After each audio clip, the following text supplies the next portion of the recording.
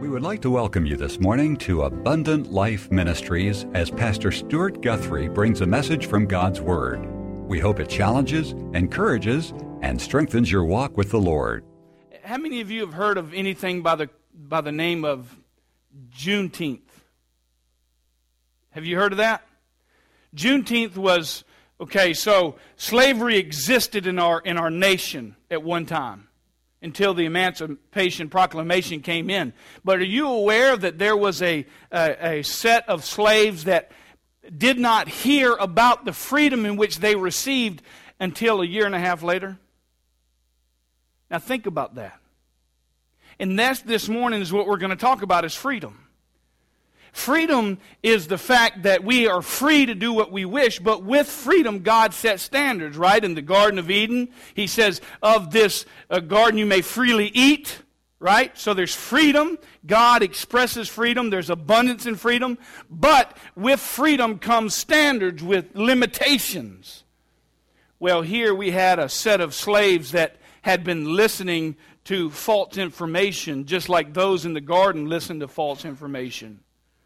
They weren't aware that they had been set free, but they had been living there under false information. And this morning I want to encourage you to question yourselves, to ask yourselves the question, in my life, have I been living under false information, or am I ready to hear the truth? Because the truth is those guys had been set free a year and a half ago.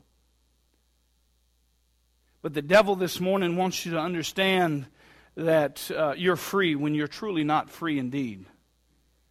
Freedom. It's what everyone wants.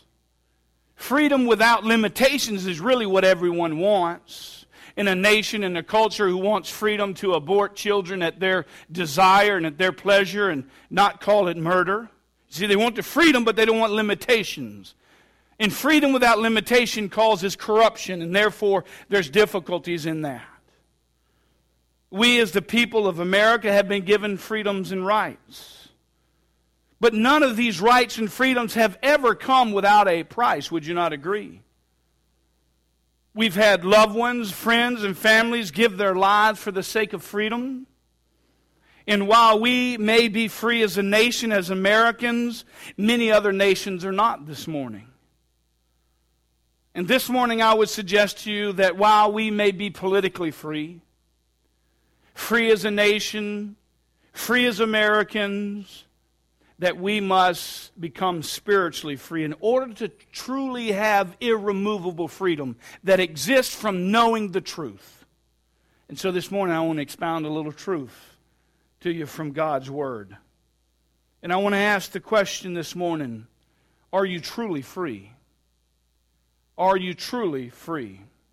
Everybody has maybe their own definition of freedom, but Scripture gives us the true definition of freedom and what it means.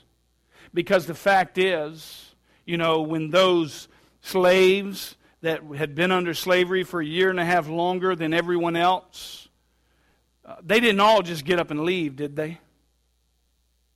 They didn't just get up and go back to I'm going to pack up my stuff and I'm going to move up north. No, they didn't. Why? Because the fact is, with freedom comes risk. You see, a lot of those slaves stayed right there where they were because slavery was what paid their bills, so to speak. Slavery is what fed them, what kept their beds, what clothed them. Yet they didn't understand that freedom would set them free. I wonder how many this morning are here living in the bondage of slavery because you're too scared to step out into truth, into true freedom. You see, this morning, that's what we're going to talk about.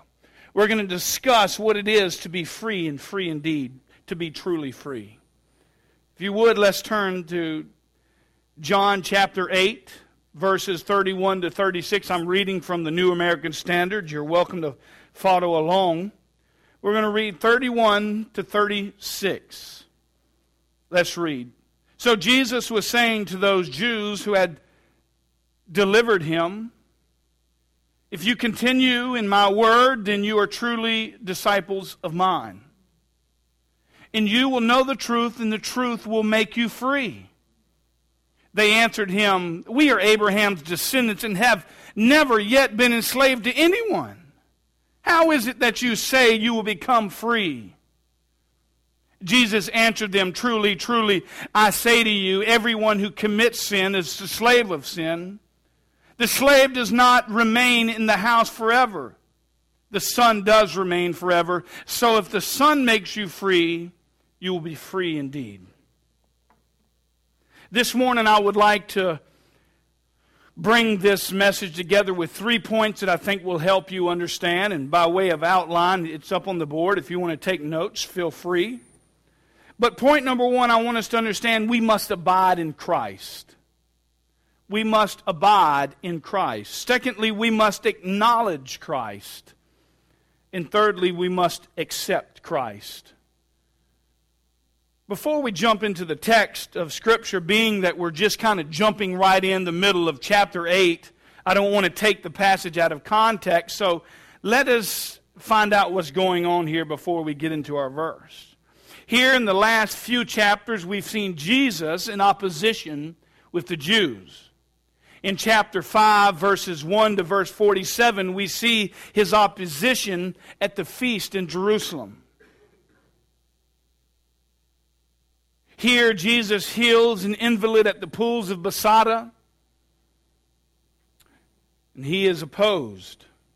In chapter 6, verses 1 to 71, we see his opposition in Galilee, where he says, "Unless you eat the flesh of the Son of Man and drink his blood, you have no life in yourselves." You see, that doesn't make any sense to us. That didn't cause opposition to you. It doesn't cause opposition to me. But for a Jew, for me to say, "Unless you eat of my flesh and drink of my blood," dude, that would have been extraordinarily difficult for them to take. And many of them left. And he experienced opposition. And then in chapter 7, all the way to chapter 10, we see his opposition at the Feast of the Tabernacles. And so in Jesus in chapter 8, verses 21 to 30, Jesus is speaking of 2 births. One birth from above and the other birth that's from below. Jesus has told the Jews that he was born from above, that the Father sent him, taught him, remained in him. Now in verse 30, we see something happening, and that brings us to our first point. Number 1, we must abide in Christ. Let me explain.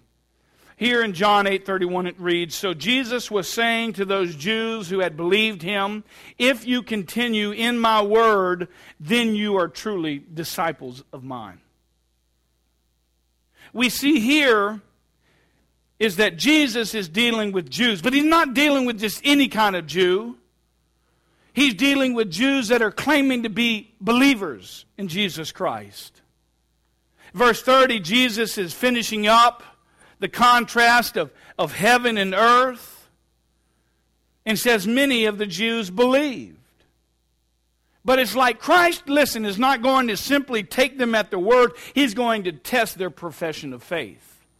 I think too many times as cultural Christians, we just take a profession of faith as God's transforming work. Well, let me tell you, you don't find in the Bible that you say this little prayer and all of a sudden you're saved. That's what we do in order to act on faith, and we do that. But we don't do that without explanation. That is not us who saves us. It's Jesus Christ who saves us. And by faith, we're putting our faith in Jesus Christ. But too many times in our culture we say, well, we walked the aisle once 20 years ago and God never changed our lives and we've never been transformed and nothing's changed, and therefore, how can we be sure that walking that aisle, praying that prayer truly saved us? Because we don't find that in Scripture. When we see Scripture, when we see transformation, when we see God changing people, we see Him changing. We see a life change. We see that it says in 2 Corinthians 5:17, you're a new creation in Christ. The old things have passed away. Behold, the new have come. And so we see that Jesus is not simply taking out His word, but He's testing their profession of belief. I wonder how many of us this morning would pass that test. of faith, true, genuine, converting faith in Jesus Christ. Look at chapter 2, verse 23 and 25 on the slides. Don't worry about flipping there. I got them up here for you. He says, now, when he was in Jerusalem at the Passover during the feast, many believed in his name,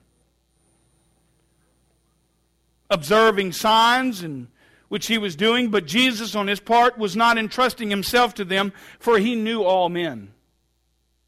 And because he did not need anyone to testify concerning man, for he himself knew what was in man.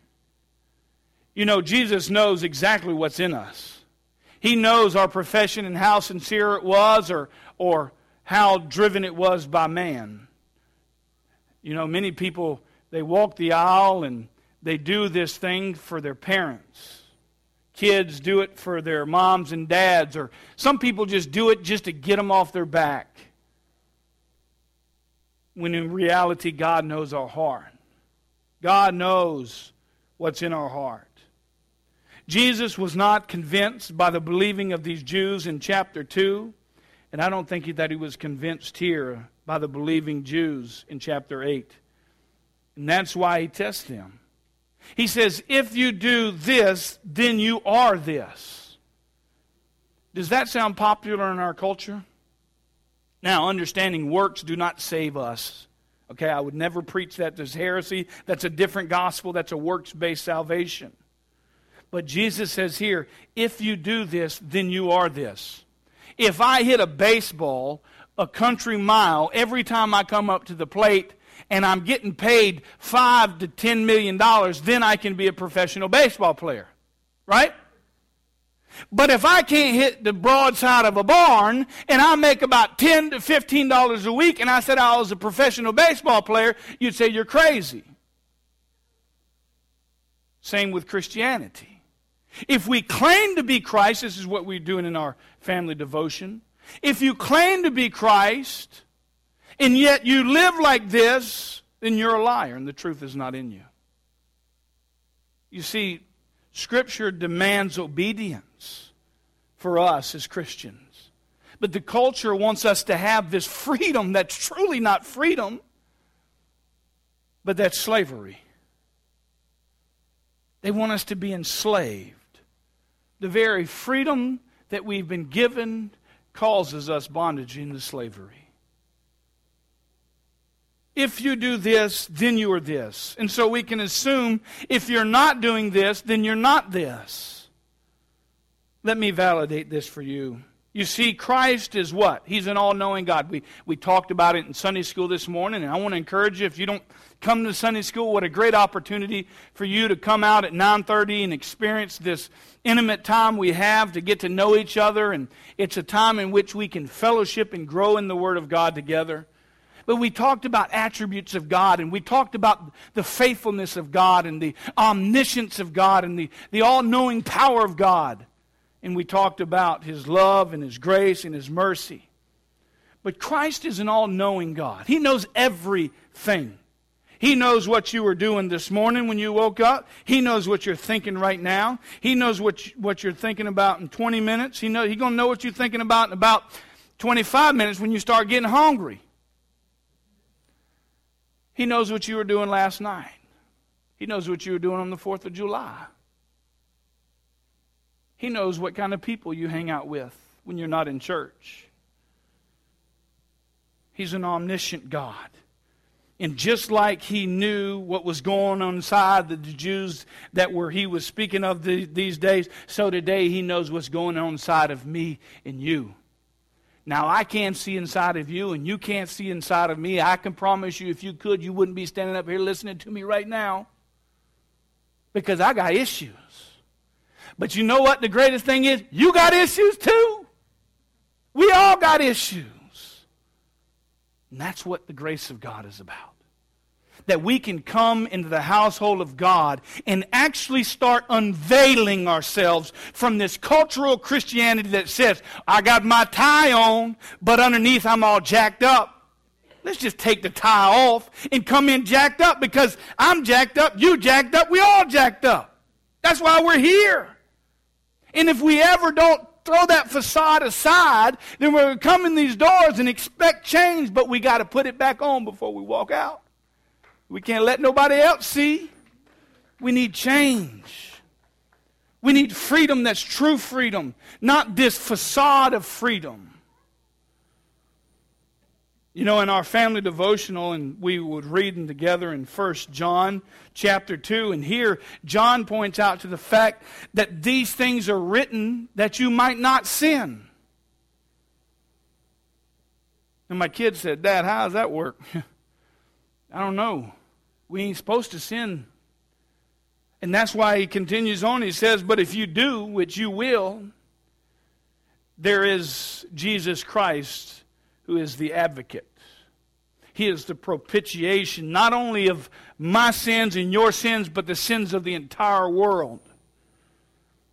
And then he says this in verse 3 of 1 John chapter 2, by this we know that we have come to know him if we keep his commandments.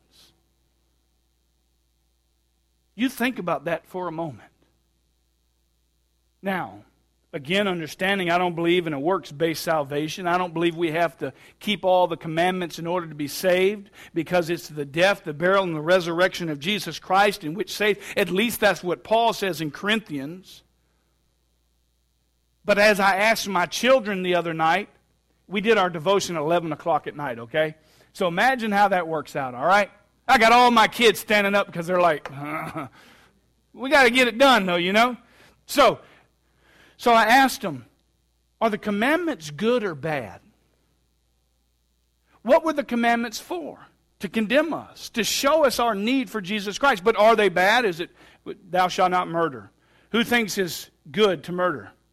So that one's not bad. Thou shalt not commit adultery. Is that bad or good? They're good. The commandments are good. The problem is we can't keep them. And that's why Jesus has to come onto the scene. Whoever keeps his word, in him the love of God has truly been perfected. We are a work in progress, being perfected until we stand face to face to the Lord Jesus Christ. It's not how we are saved, but it's the proof of our salvation. Right?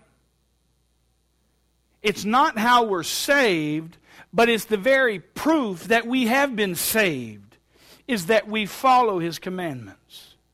Not perfectly, but that we follow them. And when we do fail, we repent, turn back to God. 1 John 1:9, if you confess your sin, he is faithful and righteous to forgive us of our sins and cleanse us from all unrighteousness. That's speaking to Christian people, not unbelievers.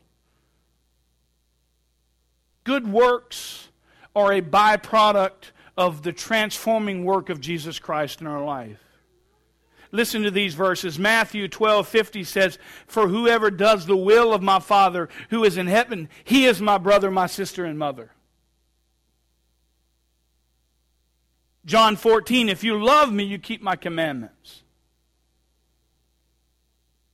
John 14:21, he who has my commandments and keep them, he is the one whom loves me, and I will love him, and he will be loved by my Father, and he will disclose himself to him. God wants us to follow his word. That's why he gave it to us. He wants us to be obedient to it because he knows what's best. What's best is falling in these pages of Scripture. But when we take off the lens of Scripture, we begin to look at culture, we begin to see the culture says this is true freedom. Freedom is abundance without limitations. Freedom is abundant without limitations. But when we put these back on, we see even with freedom comes limitations. From this tree you may freely eat. From all of the trees you may freely. See the abundance of it? You can eat anything you want. But from the tree that sits in the middle of the garden you may not eat. For in the day you eat you will surely die. See, we need to talk about dying more from the pulpit. Because what these people in the culture say is freedom will actually kill you. But if we don't ever preach that, then we've missed the mark. Now, it's not popular. It don't fill churches. We ain't going to grow to 5,000 preaching that message. But my job ain't to grow the church, it's to preach the word. That's God's job. We can't fool God. We can act all spiritual. We can talk all spiritual. We can pretend to be something we're not. But in due time, that which is in you will come out. It'll be made known to light. And how many of us experience that? I mean, as Christians, you know, the reality is we're not perfect, but we want to be perfected, right? We want to grow. So God puts us through trials. And in those trials we realize, okay, I got some work to do still. Okay, so I'm at home. It's been a long day at work. I've been out working. It's hot. And I get a phone call from a guy, and he calls me on the phone, and it's like 5:30, and I'm sitting on the porch, feet up. Can't go inside. It's too cold. The AC, I'm soaking wet. Got roaches all in my house, trying to get them cleaned out. So I'm at my in-laws. Ain't got no clean clothes. I'm sitting on the porch. Phone. It's been a bad day, okay? All right? Been a bad day. And not only do I have roaches, it costs about $300 to get rid of them critters. And they ain't gone yet. But we getting rid of them. So I'm sitting on the porch, feet up. Guy calls me and says, "Hey, you know you busted a window on one of my cars on the job today." Well, hold on, buddy. Oh. I saw that window broken before I started the job, so therefore I didn't break the window. Are you telling me you didn't break that window? No, I'm telling you the window was broke before I got there. Well, don't you ever come back out. You ain't been nothing but problems since you got here anyways. Let me tell you what, I was furious. I called that dude back. He didn't answer the phone. I got in the truck and I drove over there. You know, Scripture says go to him face to face, right? If you got a problem with your brother, go to him. So I went over there, I opened the door, he's shaking his head. What you so mad about? I've been out here working all day. I didn't break the window. And so we talked about it, and we discussed it. But you know what, in light of that reality, okay, what God showed me was that you still got some learning to do, Stuart. You still got some anger issues going on inside of your heart.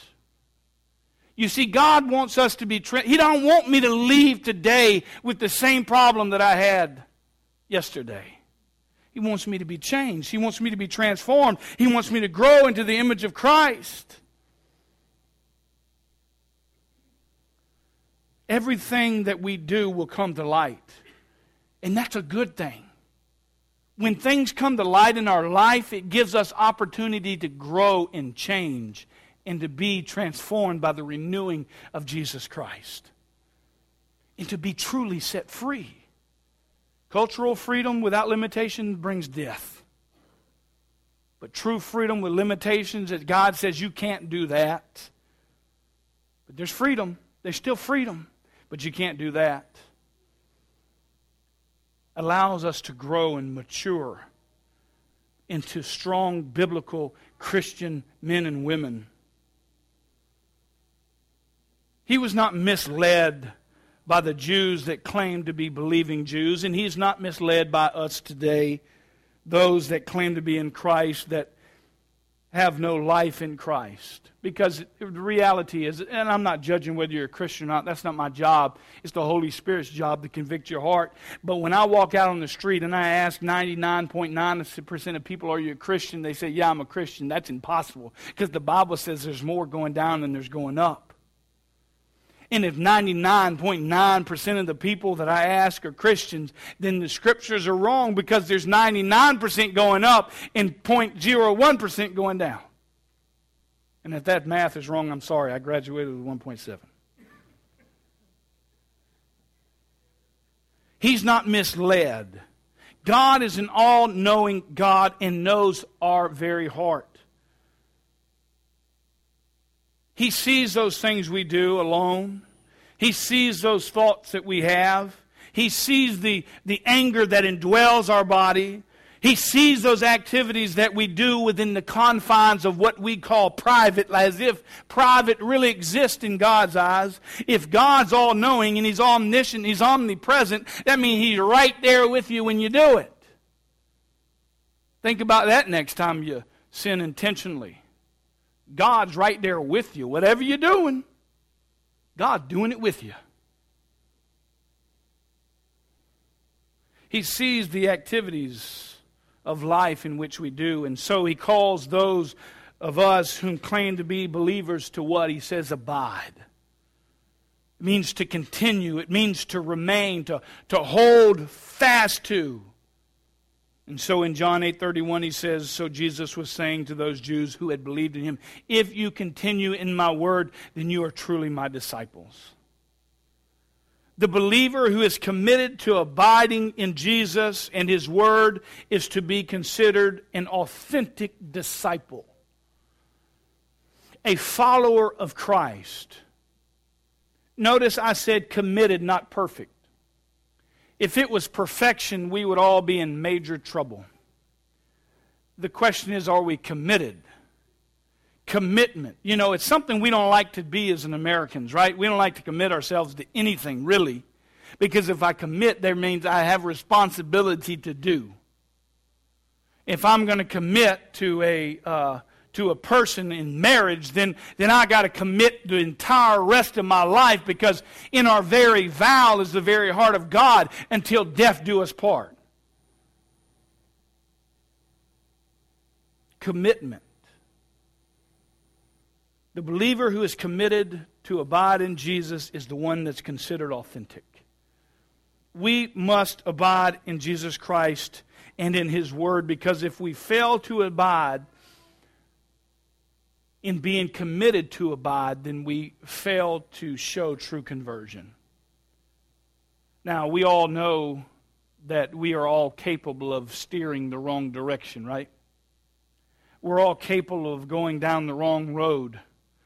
You know the old country song, left was right and right was wrong?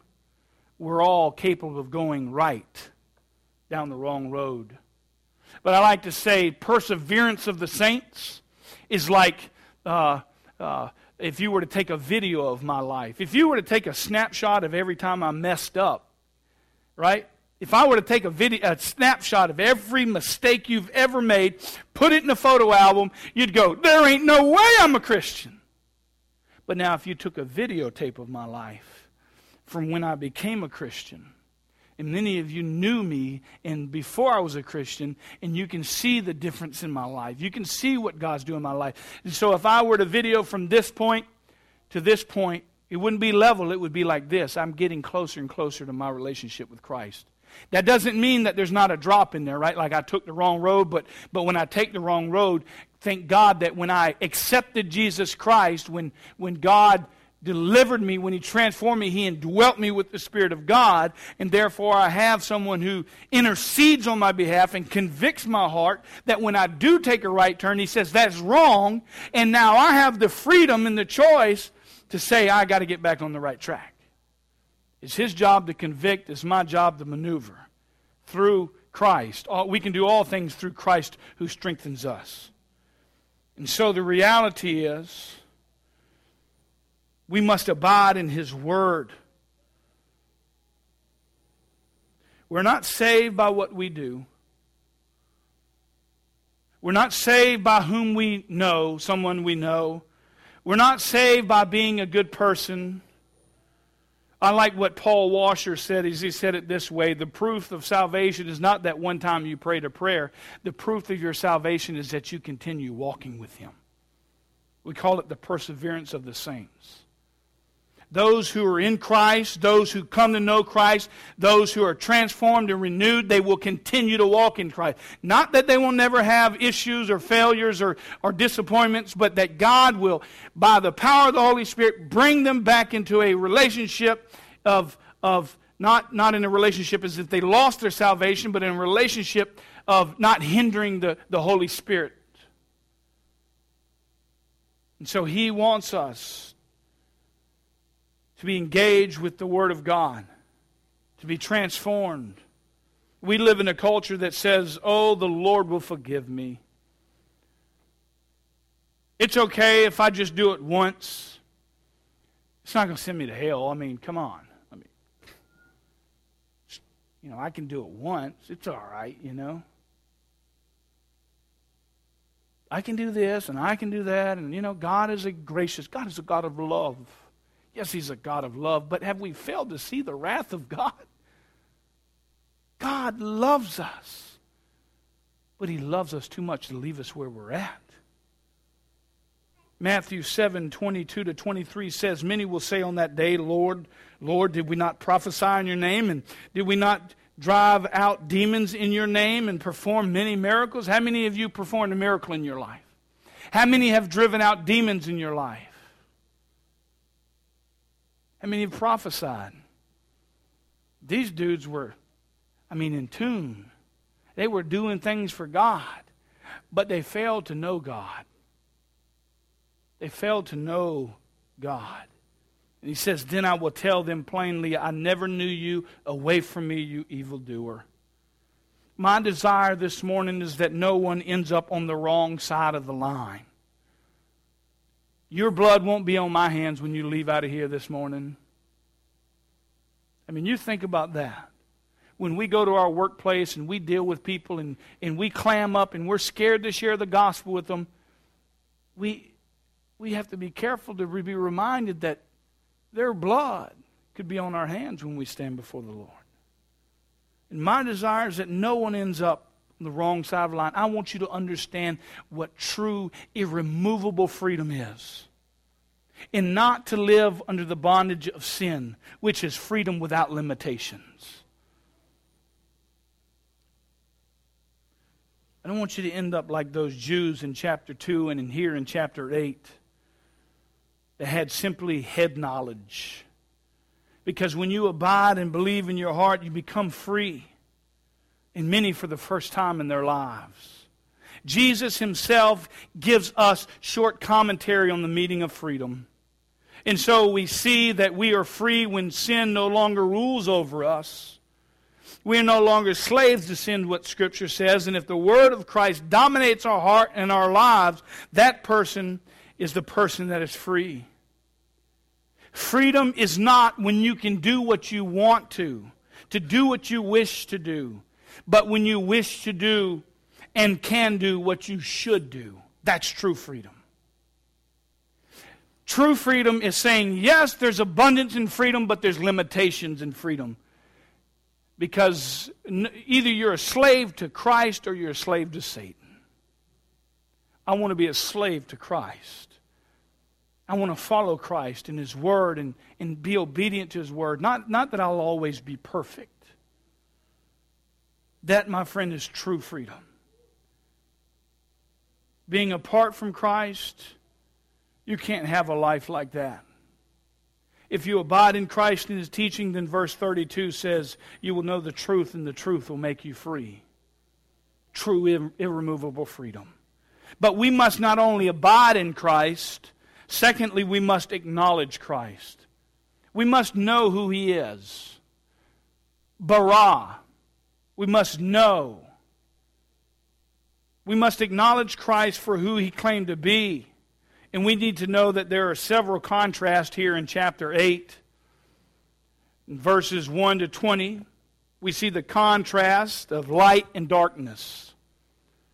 In verse 21 to 30, we see the contrast of heaven and earth. In verses 31 to 40, we see a contrast of freedom and slavery. In verses 41 to 47, we see a contrast of the children of God and the children of Satan. And in chapter 8, verses 48 to 59, we see a contrast of honor and dishonor. And today we're looking at the third contrast, the contrast of freedom and the contrast of slavery. This Jesus is offering true freedom. By the fact that Jesus is offering them true freedom, assumes that these Jews are currently slaves. Verse 33 says, they answered him, we are Abraham's descendants, and have never yet been enslaved to anyone. How is it that you say we will become free? You will become free. You see what happens when we're slaves? We're so enslaved that we can't even see that we're slaves. True freedom. False freedom. False freedom is so blinding that we can't even see it. Remember those slaves we were talking about after the Emancipation Proclamation was done? In a year and a half, they lived in slavery after they had already been freed? They didn't know it. They were so enslaved that they didn't even have the ability to know it. Because they had not been given true information. They had been receiving false information.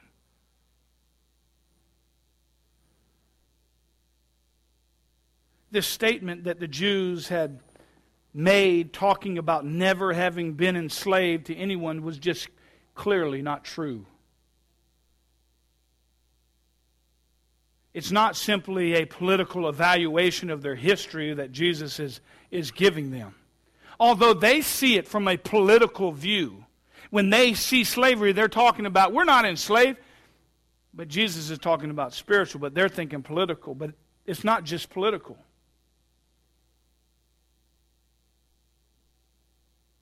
It was instead a religious statement that they were spiritually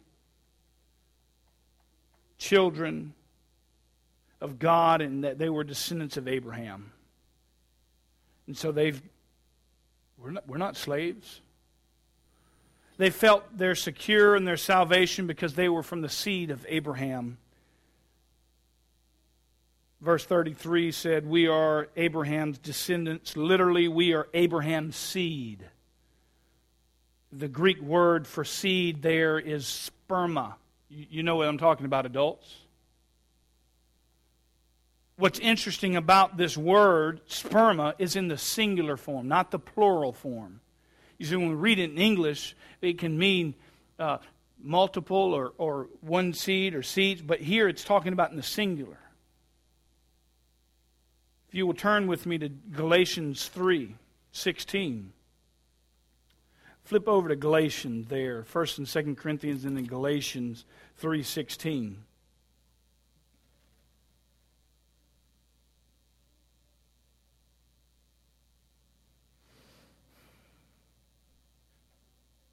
He says this, now, the promises were spoken to Abraham and to his seed. He does not say, and to seeds, as referring to many, but rather one, and to your seed, that is Christ. Paul is arguing here that Jesus Christ is the real descendant of Abraham. He is the seed, the one single seed. And the Jews were expecting salvation through Abraham, and they failed to see the need for the one true seed of Abraham that come through Jesus Christ.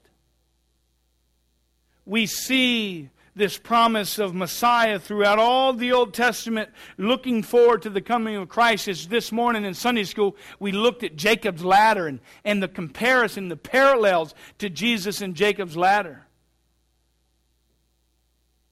And he replaces himself with the ladder of Jacob, and therefore he is the intermediary between God and earth. He is the one seed. I think that it fits our day just perfect. The culture in which we live, people look to other things for their needs for salvation.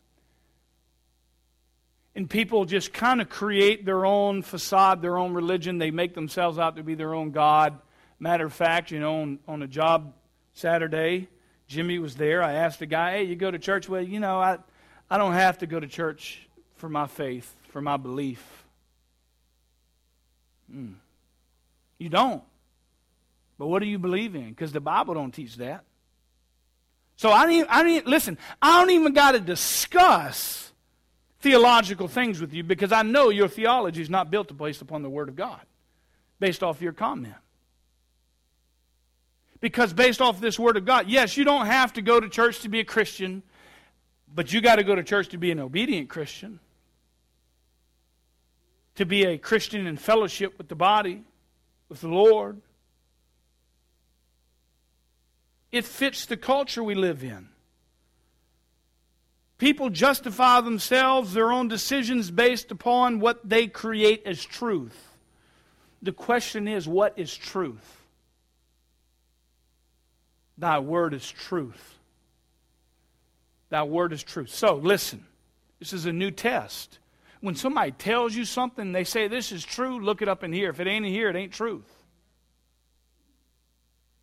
Now, this don't tell us how to do a bypass surgery, okay? I understand that. At least I don't want my doctor reading this when he does a bypass surgery on me. I want to know he's led by this, but I don't want him to do the operation based off of this. But the truth is, this is where we find our truth.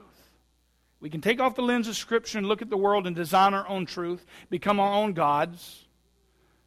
But we can't say it's truth unless we look through the lens of Scripture and determine whether it's true based off of God's Word. How do you know what I'm saying this morning is truth? Well, God says test every spirit. If I'm up here preaching my heart out, how do you know what I'm telling you is true? Unless you go back and look yourself. That's why I'm giving you verses and points, because I want to know you're taking notes so you can go back and evaluate what this dude said. Because I want you to know that when I speak, I want to speak of God's truth, the truth of His Word. So I try not to tell you my opinions. I want to tell you what God's Word says. People justify themselves every day based off of their own decisions, based off of creating their own truth. It's the world's way of being in a postmodern people, or a culture of, the theological term is postmodernity, whatever you want to call it.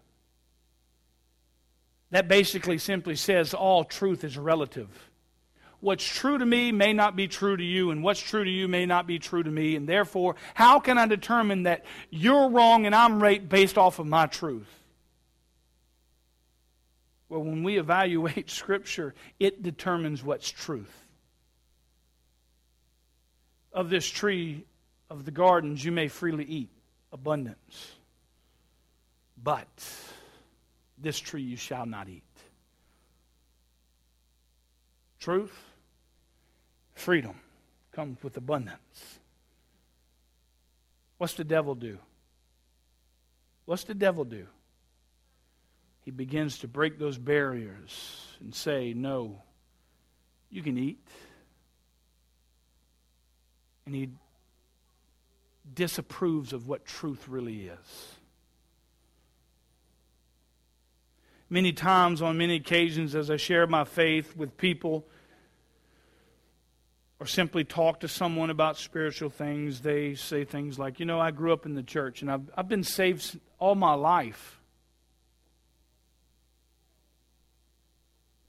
My mom and dad's a Christian, therefore I'm a Christian. There is a personal responsibility that one has. You can't rely on anyone or anything for your salvation other than Jesus Christ. And the Lord will judge you as an individual. You will give an account for yourself, and I will give an account for myself. And while people come up with all kinds of ways to show that they don't need Christ, this book that I study, this book that I read, has proven itself to be absolute truth. And therefore it's good. It's good for you and for me to submit to the truth of God's Word. We can't sit around and just allow people to look the other way. We must acknowledge Christ for who He is and begin to tell people.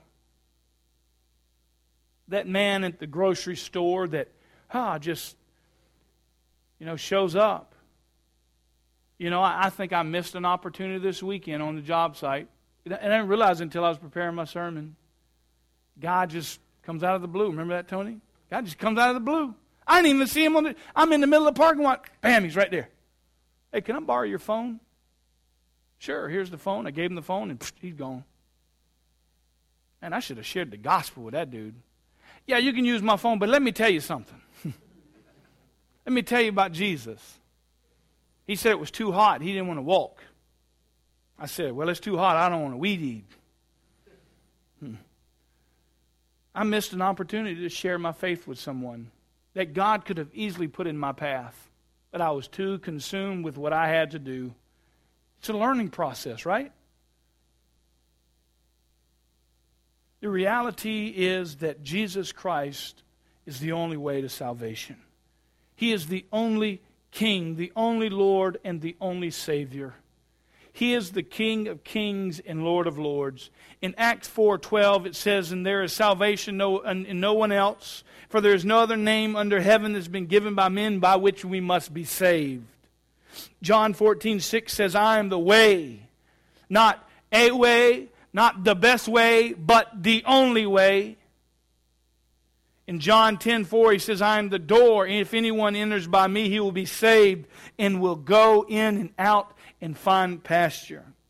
Romans 5:2 says, through him we have also obtained access by faith into this gospel, this grace in which we stand, which we rejoice in hope for the glory of God.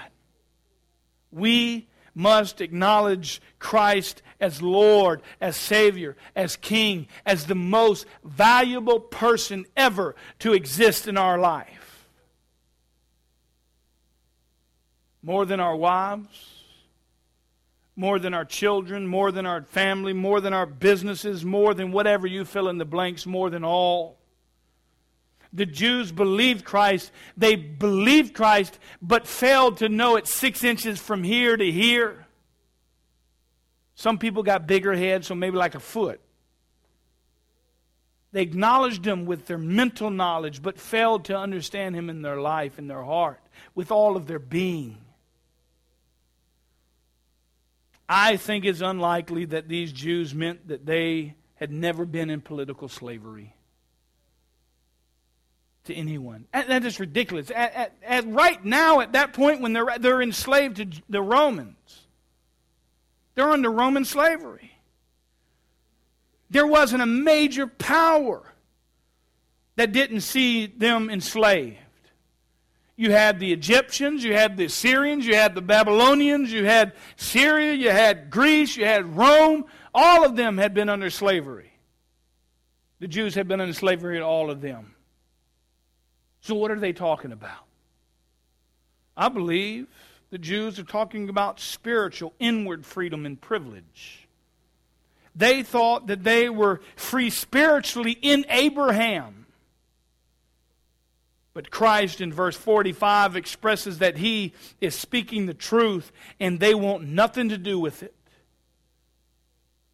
And so Jesus, pushing a bit more, explains in detail just what He's talking about. And in verse 34, Christ begins to tell them what they are slaves to. And verse 34 reads, Jesus answered them, truly, truly, I say to you, everyone who commits sin is a slave to sin.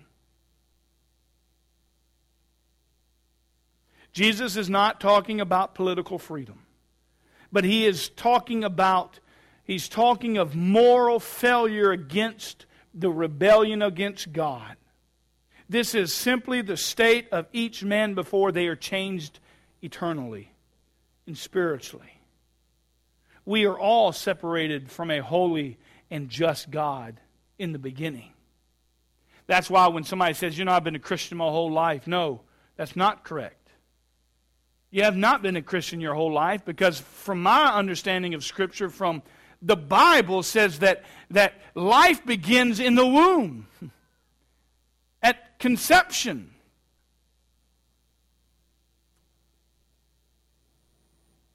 So you haven't been Christian since you've been born, since your whole life. There has been a time in which you were stained and separated, and especially at the point where you committed a sin.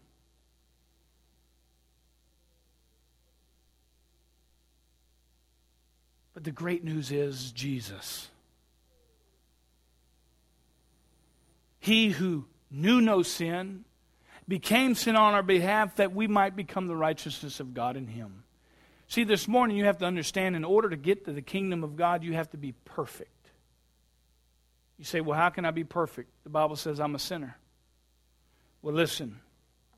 If I were to take my pen here this morning, and I were to say, he who knew no sin became sin on our behalf, that we might become the righteousness of God in him, let's just say this is us. And we're outside of God, right? If God finds us in this state, we will receive the eternal judgment God says we will. But the greatest thing is that Jesus, this book, he who knew no sin, became sin on our behalf, that we might become the righteousness of God in him. When we are saved, when we are born again, who does God see? Where are you at? You're in Christ. When God sees you, he doesn't see you, he sees Jesus. He sees the perfect one. And I'm trying to tell you this morning, the truth, the true freedom is not that there's freedom without limitations, but there's freedom in knowing that when you are limited to understanding that unless you put your faith in Jesus Christ, you will not truly be free. You'll be slaves. And no matter how bad you don't want to be a slave, no matter how bad you want to live your life the way you want to live it, Scripture says you'll be a slave if you're out here. These people were slaves to sin because they were not free. And the reason they were not free was they were looking for the wrong promise. They were looking to Abraham and not to Jesus.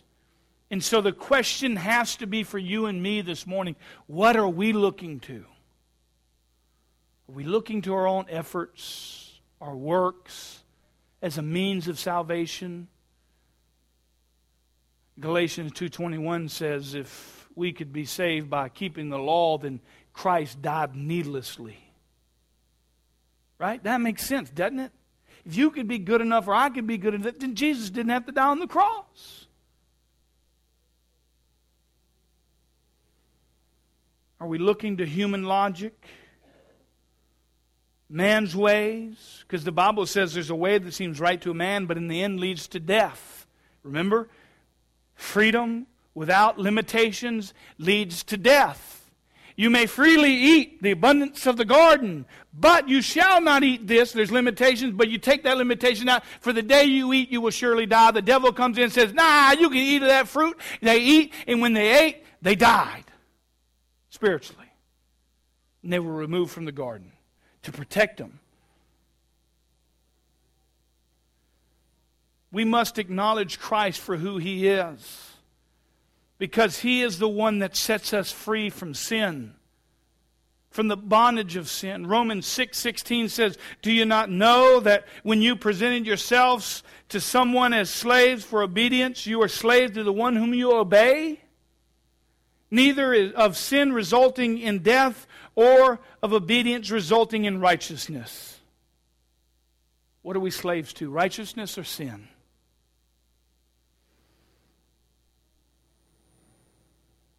James says, you show me your faith without your works, and I will show you my faith by my works. Because he understands that a true converted Christian will develop into a mature Christian through the process of perseverance. We need to live lives of obedience. And when we do fail, we need to trust that Jesus Christ has given us freedom. He has set us free from the bondage of sin. We must acknowledge Christ. And thirdly and lastly, we must accept Christ. We have to make a decision for Christ. The Christians that are here, we still have to make a decision for Christ. Not for salvation once again, but we have to make decisions that we're going to accept the freedom that we have in Christ, but we're going to accept the limitations. We're not just going to be able to stand up on false teachings like so many pulpits are in America today. So many denominations are now accepting homosexual marriage into the church. Listen, if we're going to look through the lens of Scripture, we cannot do it. And even, listen, you may have been born that way. Guess what? I was born a murderer. I wanted to murder that man. But I'm limited. I want to look at that, but I'm limited. I have freedom to choose, but I'm limited. It's not an excuse. We're all born sinners. The question is, what does the Word of God say sin is? And what God's Word says sin is, it's sin then, it's sin now, will always be sin. And though we have freedom, we have limitations based off of the Word of God. Therefore, we can't just choose and pick what we want to do. Because if we pick what we want to do, then we are not truly free. We're slaves. Will you be a slave or will you be a son? 35 says, the slave does not remain in the house forever. The son does remain forever. I don't know about you, but I want to be with the one who remains forever, eternally. So if the son makes you free, you will be free indeed. We are no longer slaves to sin, Christians, but adopted as sons and daughters of the Most High God. We who are in Christ are free. And never ever forget, it's the Son who sets us free. And if the Son sets us free, then we can be free indeed. Romans 6:14 says, for sin shall not master over you, for you are not under the law, but under grace. The Jews considered themselves free, but they were not free, because real freedom comes from only knowing the Son, because He is the one who makes us free. When we accept Jesus Christ as our source of salvation, our source of security, Romans 8 tells us, for the law of the Spirit of life in Christ has set you free from the law of sin and death. You are no longer slaves to sin. Christ has set you free. Jesus Christ sets us free from the law of sin and death, but He also adopts us into the household of God.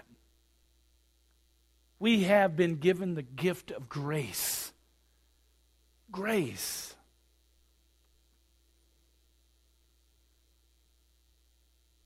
We're slaves to Christ and to obedience, not Satan and sin. We look at Paul's life. If anyone was removed from a life of sin to a life of following Jesus Christ, it was the Apostle Paul. I mean, Paul said, I used to do everything I could to oppose the followers of Jesus of Nazareth. He was authorized by the leading priest to cause many of them to be condemned to death. He said, I cast my vote against them when they were condemned to death. He said, many times I had them whipped in the synagogues to try to get them to curse Christ. He said, I so violently opposed them that I even hounded them in distant cities of foreign lands. He followed them jokers around. But on that road, that day, the Son set him free. And when you are set free by the Son, you are free indeed. True freedom in Christ alone is the way it should be. And while we are blessed as a nation, freedom comes with a price. So the question you may ask yourself today, whether you're here visiting, on vacation, riding through, visiting, or even another member of another church, the question you have to leave here and ask is, am I truly free? Am I truly free? Free in Christ. Death was the price. Burial was the test. And resurrection was the proof. Jesus Christ, I want you to understand this morning, is King. He is the roadway to righteousness, the highway to holiness, the pathway to peace, and the gateway to the glory of God. He is the way, the truth, and the life, and no one comes to the Father but through Him. John's whole purpose for writing this book is that you may believe that Jesus Christ is the Son of God.